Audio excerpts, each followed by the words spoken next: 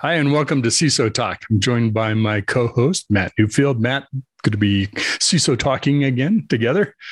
Mitch, it's always a pleasure. Thanks for having me. It is. Same back to you. And we have some of our favorite people to talk to, folks that we've known a good while. I won't say how long, but it's been a while that we've known each other over a few job changes, I think. Our topic today is, so you've been breached. You know what? I think we're in the era of, if we haven't already been breached, most likely all of us have dealt with breaches already, right? We've been around long enough that organizations are getting breached. It is going to happen. It's not a kind of, let's hope we don't get breached. We are going to get breached at certain points. So we'll talk about what that means. And so what do we do? What's our response? Is that sort of the afterthought? No. How well do we need to be prepared? How do we be prepared? What do we be prepared for? So those are some of the topics that we're going to talk about today on CISO Talk. So let's get to our conversation. Let's start by introducing our illustrious panel. JJ, if you would start, introduce yourself, tell us a little bit about you, and you get to pick who, either Richard or Julian, is next. Oh, I love having power. I'm just kidding. So I'm Jennifer Minnela. Recently switched gears and have a new company called Viszen Security, where I sit in the middle between network and security teams and kind of help organizations work through what their enterprise security architecture should look like, and then work out game plans for implementing it with the various teams. Let's see. Hollywood Squares here. I'm going to go to Richard next. Oh, thank you, Jennifer. So I'm Richard Stiennon. I'm an industry analyst, and I write books about the cybersecurity industry. Excellent. And Jay and Julian. Julian Waits, and like JJ, I recently changed gears as well. This week, I joined Rapid7 as an SVP and executive in residence. And what that means is I'm about to start doing some new exciting things for Rapid7, many of which around the topic that we're speaking about today. Congratulations to you, and congratulations to JJ on your new ventures. This is Hollywood Squares. Matt, maybe if you want to say a little bit more about our topic here, and you can kick things off with the team.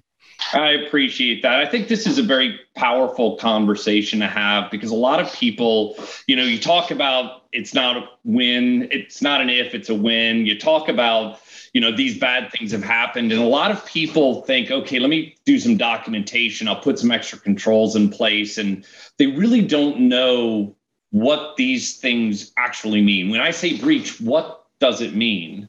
When I get an alert that, we'll just use something as simple as a rating system. And Julian, with your background, it comes in as a severity 10, the top severity. Okay, now what do I do? And for a lot of people, it's very confusing. It can be very scary. They don't know. And, we were talking before this session, we have a lot of musicians with us today, from aspiring acoustic guitarists to jazz flutists to jazz saxophonists. And, one of the things we're talking about is you don't wait until you're on stage getting ready to play to figure out how to play that instrument. So what we try to do here in CISO Talks is help people get prepared, leave them with those golden nuggets so that they can start practicing. They can be prepared for events like breaches. And I would love to get your all's thoughts about, do you think the industry's ready? Do you think people are actually prepared for these things? If so, why? And if not, what can they do about it? Julian, let's start with you, given your background. I mean, you came from an organization that really focused on SIM technologies. Now you're in an organization really focused on vulnerabilities and vulnerability management. What do you think about this topic and about the industry as a whole? Well, so one, I agree with what you espoused, right? My opinion is breaches are inevitable. And you asked something before we started, which was how you define a breach, because everybody defines it differently. I think we all live in a state of compromise, meaning there's some level of compromise in every network, because let's face it starts with us. People are the weakest link. So then the issue becomes, what's the difference between a compromise and a breach? And to me, if you use the word breach, it means it's something that you have to disclose. It's a disclosable event that occurs. And the key thing is to make sure that you have a plan, a playbook before it occurs. While you may not know the full nature of the breach, you certainly better understand the nature of how you're going to respond, because in many cases, and I think it was Mitch who said this earlier, the response is more important than the breach itself. And even though we overplay the whole Target incident, it's actually key to it. I mean, you had an entire management team to lose their job, not because they were breached. That's understood. It's going to happen. But it was because when they first communicated the breach, well, let's see. First, it was every store had been compromised at the POS level, and somebody physically went in. Oh, I'm sorry, that really wasn't it. What it really was is this core database where we weren't using the right type of encryption. Oh, and we forgot to tell you these other things too. So at least my opinion is that's what really destroyed the whole thing. It wasn't the breach.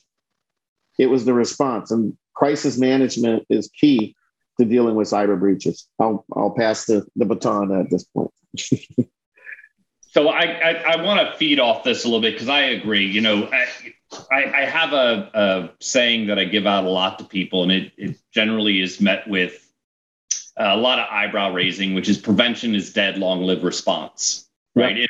It is, to your point. You can go back to Target, but you could also go back to a very popular hotel chain that, you know, had a major incident and they're still reeling from it. And yet, my opinion, one of the largest breach situations that's happened in recent history happened to a very large shipping organization in Europe. You know, they lost every system but a couple within a day, all right. All wiped, right? It was a wiper virus, not ransom, with non-Petya or not Petya, and none of them lost their jobs. Their response was so good and so well rehearsed and practiced that they were able to keep their roles and keep the public perception of their organization at a high level, the investor perception and their client perception.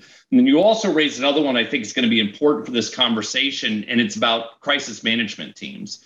And, you know, the ability to, one, have one, and two, practice. I mean, again, practice.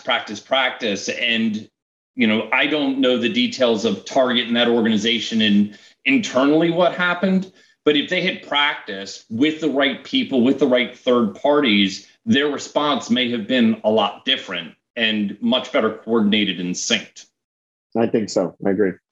So, JJ, you talk a lot in given your role of bringing these organizations together. A lot of times what I hear from security groups inside of companies is, what are we supposed to do about it, right? We can practice all we want, but it's the networking team's problem or the IT team's problem or the server team didn't tell us. They're not feeding us logs. They're not doing what we need. So, you know, I wash my hands of it. You know, what do you think is some of the major issues here? And am I even correct? Are a lot of people not there anymore? Yeah, no, I think, communication, not just externally and having a plan, which we can probably circle back to a little bit later, but internally, I mean, one of the reasons I got into what I'm doing now is having done, you know, kind of complex projects like network access control and things that involved, you know, kind of cross-functional groups or entire different organizational structures in a company, was I realized it's just like they don't communicate. And I'm generalizing here. There's obviously exceptions, but on the whole, they don't communicate, or they don't communicate well, or they don't communicate with a lot of trust. And so, you know, I found it's interesting working with, you know, everything from Fortune rated companies, you know, down to relatively small organizations, kind of mid-market. Obviously, you know, the publicly traded companies and the highly regulated companies have very mature, you know, security structures and policies and plans. And there's this weird, like, steep drop off after that, where it just kind of plummets into like this hole of nothingness in terms of planning. And it's challenging for me because, you know, I get brought in when people are panicking. Oh, we're afraid of ransomware. Oh, we're afraid of this. We're afraid of that. And a lot of my work is in highly regulated industries. So healthcare, financial, manufacturing, utilities. And they're just throwing, you know, help us, you know, we need to buy these products or do these things. And I'm kind of going, well, let's back up. You know, do you have a defined risk model? Do you have this? Do you have that? Have you put together an incident response plan? So instead of throwing all the money into these controls and these products that may or may not actually solve a problem just out of fear, they're not stepping back and putting a plan together up front, which is, concerning, I think, for me and everybody else, but they don't know where to start. And that's a communication thing. That's a trust thing. And then that's just having, some trusted advisor possibly outside of the organization, but in the absence of a mature. And the other problem is, and I'm just going to throw this out there, guys. So I'm going to get in trouble for this, but there's really no metric for defining a CISO and what a CISO should be able to do. And so, I've worked with CISOs at organizations that, 3 months prior, they were managing web development, or they were managing the networking team, or they were in charge of some application thing, and they got shoved into a role. And they don't even understand what they need to do to put together a plan like this. And so there's just like this culmination of lack of communication and planning internally that gets us into this spot, I think. I don't mind saying that it could be a good and a bad thing. There are not a lot of CISOs with a lot of experience out there. You are correct. And, there's myriad of types of those that, were the firewall manager or like you said, the web development manager that, someone said, I heard you say security once, therefore you're the right person, guy or gal. And good luck with you. You better not have a problem, which always leads to the 3 letters joke, which we won't get into here. But I think you also hit on something, Richard, I know is big with you in some of your writings, but it's that trust component. And you are correct. There is a lot of distrust. You think about distrust between security and operations IT, but also with internal audit, legal. You can think of compliance and ethics inside of organizations, and having those trust bridges is going to be absolutely important. Richard, what are your thoughts on that? Whenever I see a trust bridge, or I call them trust interstices, which I can't even spell, because it's a gap in your organizational model that says, well, that person would never do that because, we have an employment contract and they would miss their paycheck if they did something like that. And those are very important to look at. And if you've got that, right, if audit trusts the security team to be actually keeping all the logs without ever checking, they've got a big problem, right? Because something's going to come up and it'll be audit's problem when it does. And while I'm contradicting you, Matt, I will go to my grave defending the fact that prevention is better than response. But for the purpose of our discussion, you got to have response too, right? Because that's what you learn from. And your original question was, how well are organizations doing response? And I'd say there are thousands of organizations that are great at incident response because they've had to live through it. And they said, wow, I never want to do that again. Let's build a plan from what we just learned, demonstrate to our stakeholders, whatever the board, that this will never happen again in this same haphazard way. And we're going to start reporting on our incident response. So it's like, and no matter how many of us try and do security awareness and tell people what they should be doing, they just don't learn until they've been breached. So breaches kind of do us a favor because the breaches we have now are nowhere near as bad as the breaches we're going to have 5 years from now, right? So we have to get ready for it. Wood, salt over my shoulder. Yeah. My favorite thought exercise to tell people is, and I wrote this up after the OPM breach, because it was just ridiculous that a huge government agency, had been breached and attacked multiple times from nation state actors. And all they did was put in budget for $1.5 million to improve security next year, and then did nothing on top of that. Right. Didn't look for where their data was, didn't check to see what the access controls were or OSs that it was on. It was probably a CDC supercomputer in a big data center. Did nothing. But we all saw the repercussions for the CIO, and I don't think they had a CISO. And, she was hauled in front of Congress, and it just looked miserable experience for her. And so I tell heads of agencies, right, who are ultimately responsible for their data security, though they don't take that. Nobody's ever told them they're responsible for it. Nobody's even told them to hire a CISO to take responsibility for that. But take a lunch break, go out onto the mall, sit on a park bench, and imagine that somebody just came to you and said, all of our data has been stolen by China. What do you do? And then think about that for a full hour, then go back to the office and call a bunch of people and figure out a plan to solve that problem. And that's the beginning of your incident response. So interesting. By the way, I love the disagreement. So we're going to have you two go to your corners, get the cut people ready to go, and we'll bring you back out and we'll have that. So one of the things I wanted to bring up, because I think that there's a thread here of there's the tools and the processes and things that we put in place. There's the flow of practice, building up the memory muscle of the organization. I think the thing that we discount that you are leading to, Matt, I know Richard's written about, it's the trust in the organization. Every management chain loves bad news. Being sarcastic, of course. Yep. And so what is breach, right? It's not going to be good news. And I think part of that muscle memory is exercising that in the organization. So when China steals all of our data, I'm not going to debate for an hour whether I'm call my boss or call the board member or call whoever. It's this, they know this is coming. It's just a matter of when. Not something that bad, hopefully not. But my point is I think a lot of us as CISOs are unprepared for getting the organization comfortable with talking about this stuff and it not being every time it comes up as a conversation, whether it happened or not, I'm going to lose my job kind of thing. And let's be honest, I've worked at many organizations with the security role, and I've heard from more than one executive when I call, they pick up and go, am I about to have a bad day? And I'm like, wow, I was calling to say good morning. And I'm like, you don't call to say good morning. You call with bad. Talk about the game last night. Come on. To your point, it's building out that trust and relationship and muscle memory, again, is important. And I feel I'm gonna steal. Richard, I agree with you. I'm not saying, just so we're all clear, not to put in protections. That's silly. My point is these companies that have had major incidents all had them in play. And to Julian's original point, if you don't practice the response side of it, you can spend millions, if not billions of dollars to prevent, and it will not protect you if you do not work the other side of it as well. Yeah. Just a response to what happens. If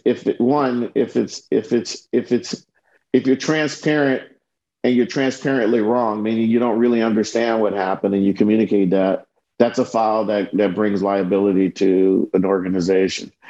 Now, I will disagree with both of you, and I work on the protection side. Let's face it, cyber hygiene is important. You have to do it. If protection technologies really worked, we wouldn't have breaches for what many vendors promise. So the assumption needs to be that something's going to fail somewhere, and I have to respond to it. I mean. Yeah, it's a given, because even if you're perfect at patch management, you don't have all the 0 days covered.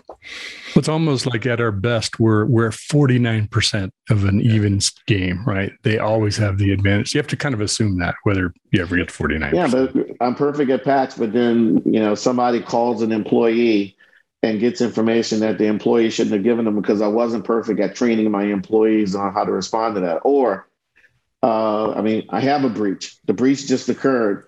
A news reporter is calling in to rank and file employees who have some concept that there's a breach that occurred. They decide to have a conversation with the reporter and they don't know what they're talking about, which yet again opens me up to more liability. That's all a part of a response plan. If management teams, and especially in technology companies, after what happened with SolarWinds and the whole Starburst thing, if you as a technology company aren't sitting down as a management team, working through, not canned answers that don't do any good, but what real cyber response and incident response means from a crisis perspective, you set yourself up to potentially just be out of business, because if you can't first instill confidence, everything else is lost.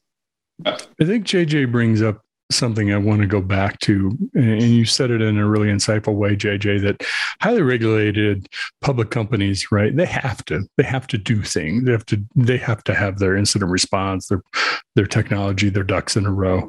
It's that kind of moving into the private sector, non-public companies that you see the big drop off. How do we help people in that situation. I often think that medium-sized businesses are the greatest challenge because they have all the same requirements of many large enterprises, but not the experience, the money, or the time to do anything about it. Yeah, I think, well, and it's been crazy because I'm going to caveat what I'm about to answer with. So in one of my utilities clients, I work with them through a lot of growth, mergers and acquisitions, going public and then going back private again. And so sitting in that, security architecture position between all of them and watching that progression happen, it's and then kind of rolling back, I think it was obvious that a lot of organizations, if they're not forced to, because and my thinking is, okay, you got to a maturity level because you're forced to, there's benefit in this type of, oversight and strict change management and processes and policies. I didn't necessarily expect them to roll back off of that as heavily as they did. But the truth is that in those organizations, I think everybody's just trying to do what they can, especially in IT. It's they're keeping the wheels on and trying to keep the car moving, and they're always changing tires while we're going 200 miles an hour. It's always a fire drill. It's always this. It's not like the IT team or networking or even network security people are sitting around going, oh, how could I make this better? Or how could I streamline this? They don't have time to do that. They're like, not sleeping half the time. So, it's been challenging because for me, I always like to dig back into what is that underlying issue. And I definitely think that we have challenges in organizations not investing in their people in terms of training and education, not investing enough in the types of things that let people understand how to streamline better or how to use technology better for the organization. And so they're just on this hamster wheel.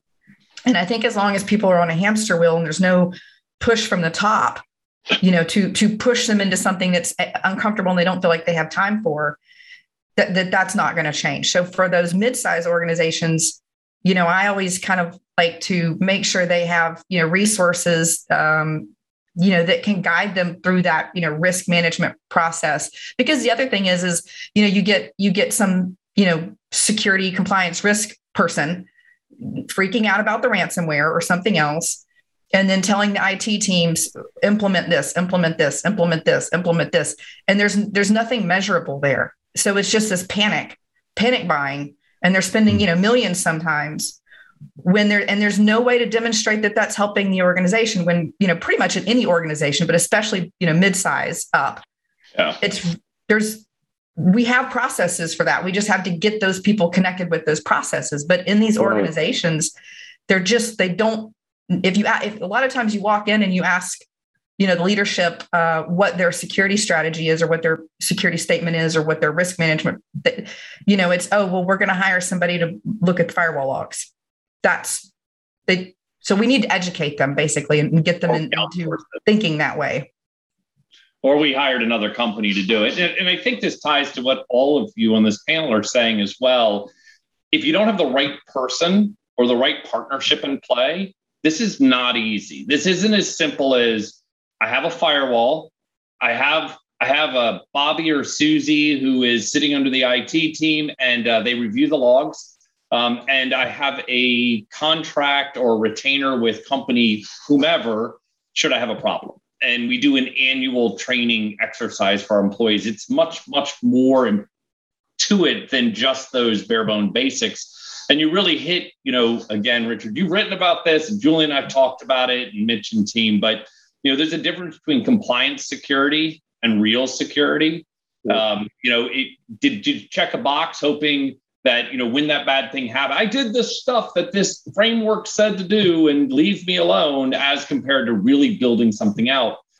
And it can be hard. And we've had episodes about this as well, explaining to non-technical executives why they should spend money on something that is very difficult to build an ROI around.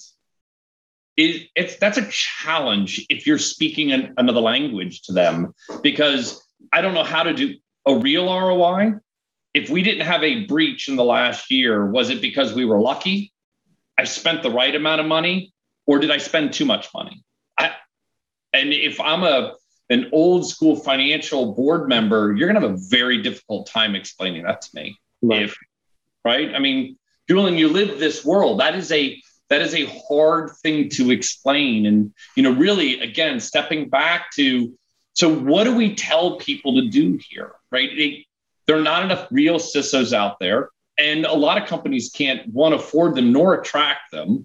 If you're a hardware company trying to get someone to go between, a Fortune 500, Fortune 1000 organization or a smaller mid-size can be very difficult, right? Comp's different, control is different, and career trajectory is different for people in the cyber executive world. So what are people supposed to do here?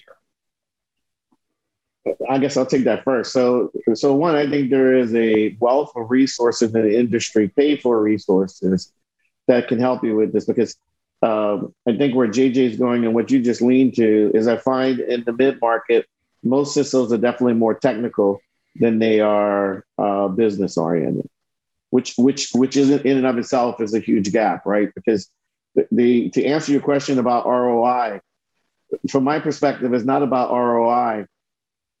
I think about it more in the terms of insurance, or in this case, think about cyber insurance. What's it going to cost me if I can't get to my business? If everything's gone and somebody's wiped out all my systems, what does it cost us to be in business to get past that? And so when I think about it from that perspective, even if I'm a smaller business, I mean, I'll mention some. Mandiant has a huge practice around this. There's a bunch of companies that have large services offerings. All of the I don't know if it's the big four, big five, whatever it is these days, EY, Deloitte, they all have practices around this. And there are other smaller firms that do it.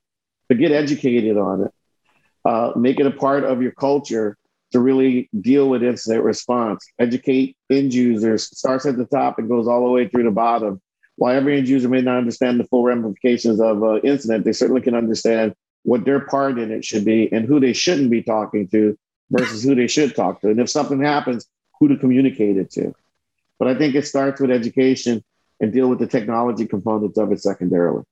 So I want to throw something in because I know Richard and JJ are going to expand on this, and Mitch as well. But you said something that's very important, and I want to make sure the audience really hones in on, because I think it's a key thing.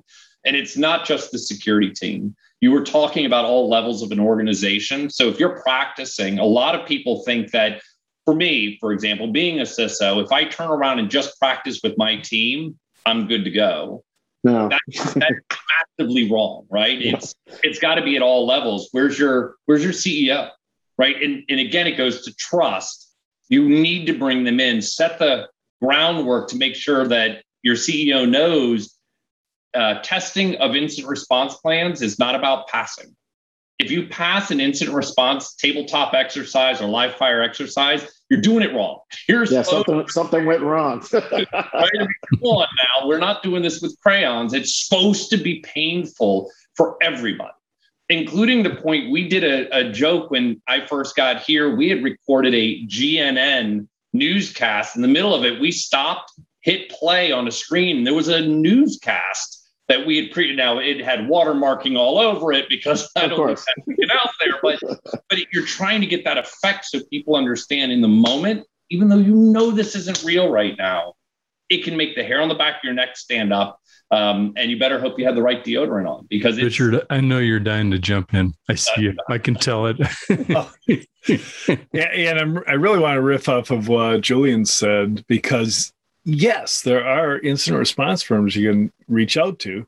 And if you have a major, major problem, then you're going to have to call Mandiant, right? Mandiant, one of the big defense contractors, and they are going to give you a number that will make the hair on your back stand up, and you're going to pay it, right? No matter what. So include that in your incident response planning. Is if we don't do this and know what we're going to do, we're going to have to write a check for $2 million just to have these guys come in on the weekend. So I've been talking to incident response firms recently. They don't show up on my radar at all. They don't market. They don't sell, because they've got more business than they know what to do with. There's one in Madison, Wisconsin that's going to close 1,200 incidents this year. And if you can get 20 minutes of their time, I would quiz them on what they do with their customers who are all ransomware victims. And they just follow, they've got they're forensics experts. So they go in there and figure out what happened. And then they, clean up all the machines and they deploy an off-the-shelf EDR product to every single device. And that usually does it. Makes the cyber insurance provider happy. Well, if you're not using CrowdStrike, SentinelOne, Carbon Black or something today, you've got a problem. Maybe you should do what the incident response people are going to have you do anyway. So they're going to use it as a forensics tool. You should be using it as a defensive tool. Well, and that goes to the practicing, because again, you would go through and use those lessons learned. Julian, you brought it up, and JJ brought it up. Rich, you brought it up. Yep. Well, bring it back to the beginning. This is a constant evolution, because why wait to spend the money later, right? And there's a lot of them. There's Cyber Reason and CrowdStrike, and there's tons of them out there depending on your needs and your market. But if that's just one tool, that's great. You should implement it first. But I want to be careful here. Putting a tool in now doesn't make you non-susceptible to those problems in the future. There's a lot more to it. How you configure it, how you implement it, how you monitor it, but blah, blah, blah, blah, blah. So I just want to be careful there. But it's to your point, let's use these lessons learned. And if you build those contracts in with one of those firms, and the only time you ever speak to them is when you have a major problem, again, you're doing it wrong. That's the problem. Yep. Right. We are not in a check the box exercise. You can't be. And, you bring up cyber insurance, you should, a lot of people need to step back. They may not even have cyber insurance, or may not be cyber insurable, or can afford it. So that makes it even worse, because you don't have those protections in place that, they can help you with the funds and, getting back up on your feet. Now you have to do it by yourself. And the joke we always give is, we build houses, when JJ talks about architecture and networking, you're building this beautiful house, and waiting until you have a major incident to get security in place is like building the house and going, we're done. Now let's wire up the walls with some electricity. Yep. Well, or you should install fire alarms. Yeah, I was going to say, it's just like when, now I don't have kids, but when I was a kid, my parents did this, which was, if there's a fire, right, or if this happens, or if that happens, here's what you do, and the order you do it in, and how you do it. And it might be different if you're upstairs or downstairs, right? And it's kind of the same thing. But I think all of this, so kind of going back to something Julian said, and then bringing in something Richard said, back to Matt, your original question, I think it's all related, is the definition of event, compromise, incident, breach, whatever. Because how do you know, Julian, when to educate your users? You need to educate your users ahead of time, is based on what that definition is and what those risks are. Same thing with engaging, third parties for stuff. You have to have that predefined. If this happens, and maybe there's, something that needs to be looked at, this is the type of person, internal team, third party, whatever we need to bring in to do that. Or if this happens, here's the numbers at the various agencies we need to call / whoever's on our IR retainer. Right. But I think all of that warrants some type of, definition. So I'm curious what you guys think about how we label those things. Well, to me, it's just the levels of severity, right? If it's something internal, it's not something we have to disclose, but we certainly need to make sure this never happens again. Here's the exercise we go through. If we discover that it is something disclosable, then it becomes a whole different event that you go through. And it's not like you call either or, it's really a layered approach. Like, no matter what, if you have a breach, we already know we got to call our incident response firm, and we need to do this, and they're going to help us determine how to go to the next step. And if it's disclosable and depending on the nature of it, there might even be 3-letter agencies you have to call in the process of doing it. And I have customers who've done that. Sure. FBI gets a call. We have definition problems, but they're nothing like if you talk to somebody from the policy side. Thomas Ridd on Twitter created a huge debate because he told us to stop calling them cyber attacks. And I remember basically, that. an attack had to cause physical damage or it wasn't an attack. So therefore, nothing's a cyber attack except for Stuxnet. And it's like, no, we're in a new world, right? You steal one bit from me, I succumb to a cyber attack. Well, we're coming up on our time here. I feel like we should have an after the show on HBO for everybody.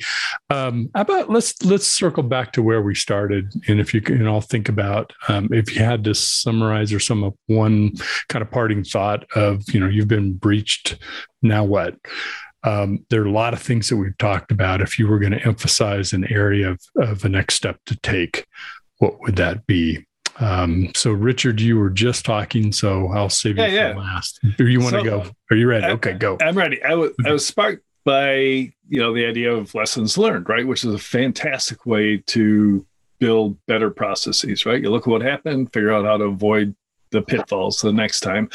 You can short circuit that by researching lessons learned from other people. So you can meet at your ISAC and you can talk to people directly. I once proposed an organizational chart for a cyber defense team, and I had a slot in there for somebody whose full-time job was to research the types of incidents that, and how they relate to your organization, and then publish that information internally. So you say, look at the, we're at TJ Maxx and Lowe's just got attacked by a guy in the parking lot of the Pringles can.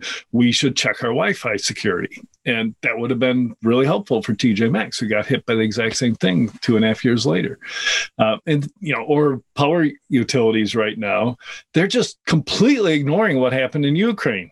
It's like, it wasn't so bad. They just went down for a few days. Well, of course, in Ukraine, they had physical systems to fall back on. Here in the U.S., we don't have as many of those. So it's something that we should pay attention to. Awesome. JJ, how about you? Yeah, I think just having a plan is important. And, for an organization that doesn't have one, they need to, even if they can't hire somebody full-time or a team full-time, they need to put an ad hoc team together, like a little task force across different groups who are willing and go learn new stuff and educate and participate in some groups. Because, I'm kind of in team Matt as far as the prevent and detect thing. I mean, I think preventative controls are kind of like, obviously you're going to have that. But I think speaking on behalf of all of us, I think if you have the right handful of people together, and it doesn't take many, it doesn't matter what control you have, we'll get through it. And so therefore the detection response is really critical, because how can you respond to something that you don't even know happened, which is what has been happening for years, where you've had malicious actors in an environment for months, years, plural sometimes. So I think, getting educated and staying up to speed on things, because, like with ransomware, before it was just they were encrypting. Now they're actually exfiltrating data and extorting organizations, which is not only a different business model, but it's a different, Julian, that's a different model in terms of legal liability, right? I don't work in that space, but you guys, I'm sure, have a whole other set of stuff you have to do if data left the network versus being encrypted in place. So, yeah. Absolutely. So educate yourself, I guess, is my takeaway there. Well, if we were in the band, I'd give the saxophone solo nod to Julian. So, Julian, go for it. All right. So I'll be a little, I'll pander a little bit here. So I think depending on, the maturity of the organization and the size of the organization, if you have all the resources, you're a big enterprise, then it's the plan that comes before the breach. I'd love to tell you about what to do after it happens, but you really need to start that process now. Otherwise, it's already too late. Mid-market players, company I work for, Rapid7, we have a huge managed detection and response program that we provide, especially if you're looking at hybrid SOCs, which is an area I'm going to be very much involved with. We'd love to have a discussion about you, and I think it's very important. Yes. Bring it home on, Matt. Yeah. So look, I think across the board, we've got this, but here are the big key things that I make recommendations out. One, first, you're not alone. Everybody out there, we're all in this together. We're all on the same side of this fight, whether it's an attack or not an attack is up for a debate. And there's that Twitter thread is way too long for someone like me to bother reading, but we're all on the same side. So get help. join an ISAC, find a partner, find a vendor that does what you're looking for. Don't just buy a product, buy a service, buy thoughts, buy Julian's mind, right? That's what you're really looking for. If you hired JJ and her organization, you're not buying the product, you need her. And it's to help you learn. Practice, practice, practice. I say practice a tabletop before even writing a policy or a procedure. Yep. Because if you practice, the outcome, if you do it correctly, will drive what your procedure should look like. And don't practice alone. Bring in other people. And, you all brought it up. There are plenty of other organizations that have been through this. I, on a personal level, have helped other organizations with some of their IR.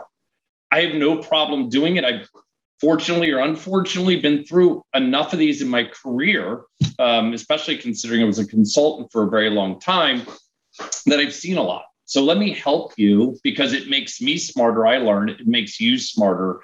And it helps organizations protect themselves in the long term. So practice, practice, practice.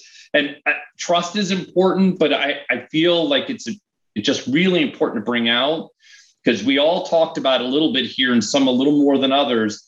If you just trust your employees, you're doing it wrong, right? We always say people love to clicky, clicky, clicky. They like to be helpful. People like clicking links. They like to respond. They like to do things, but you have to go in knowing that the human is really going to be one of your biggest, weakest links. And how can you help?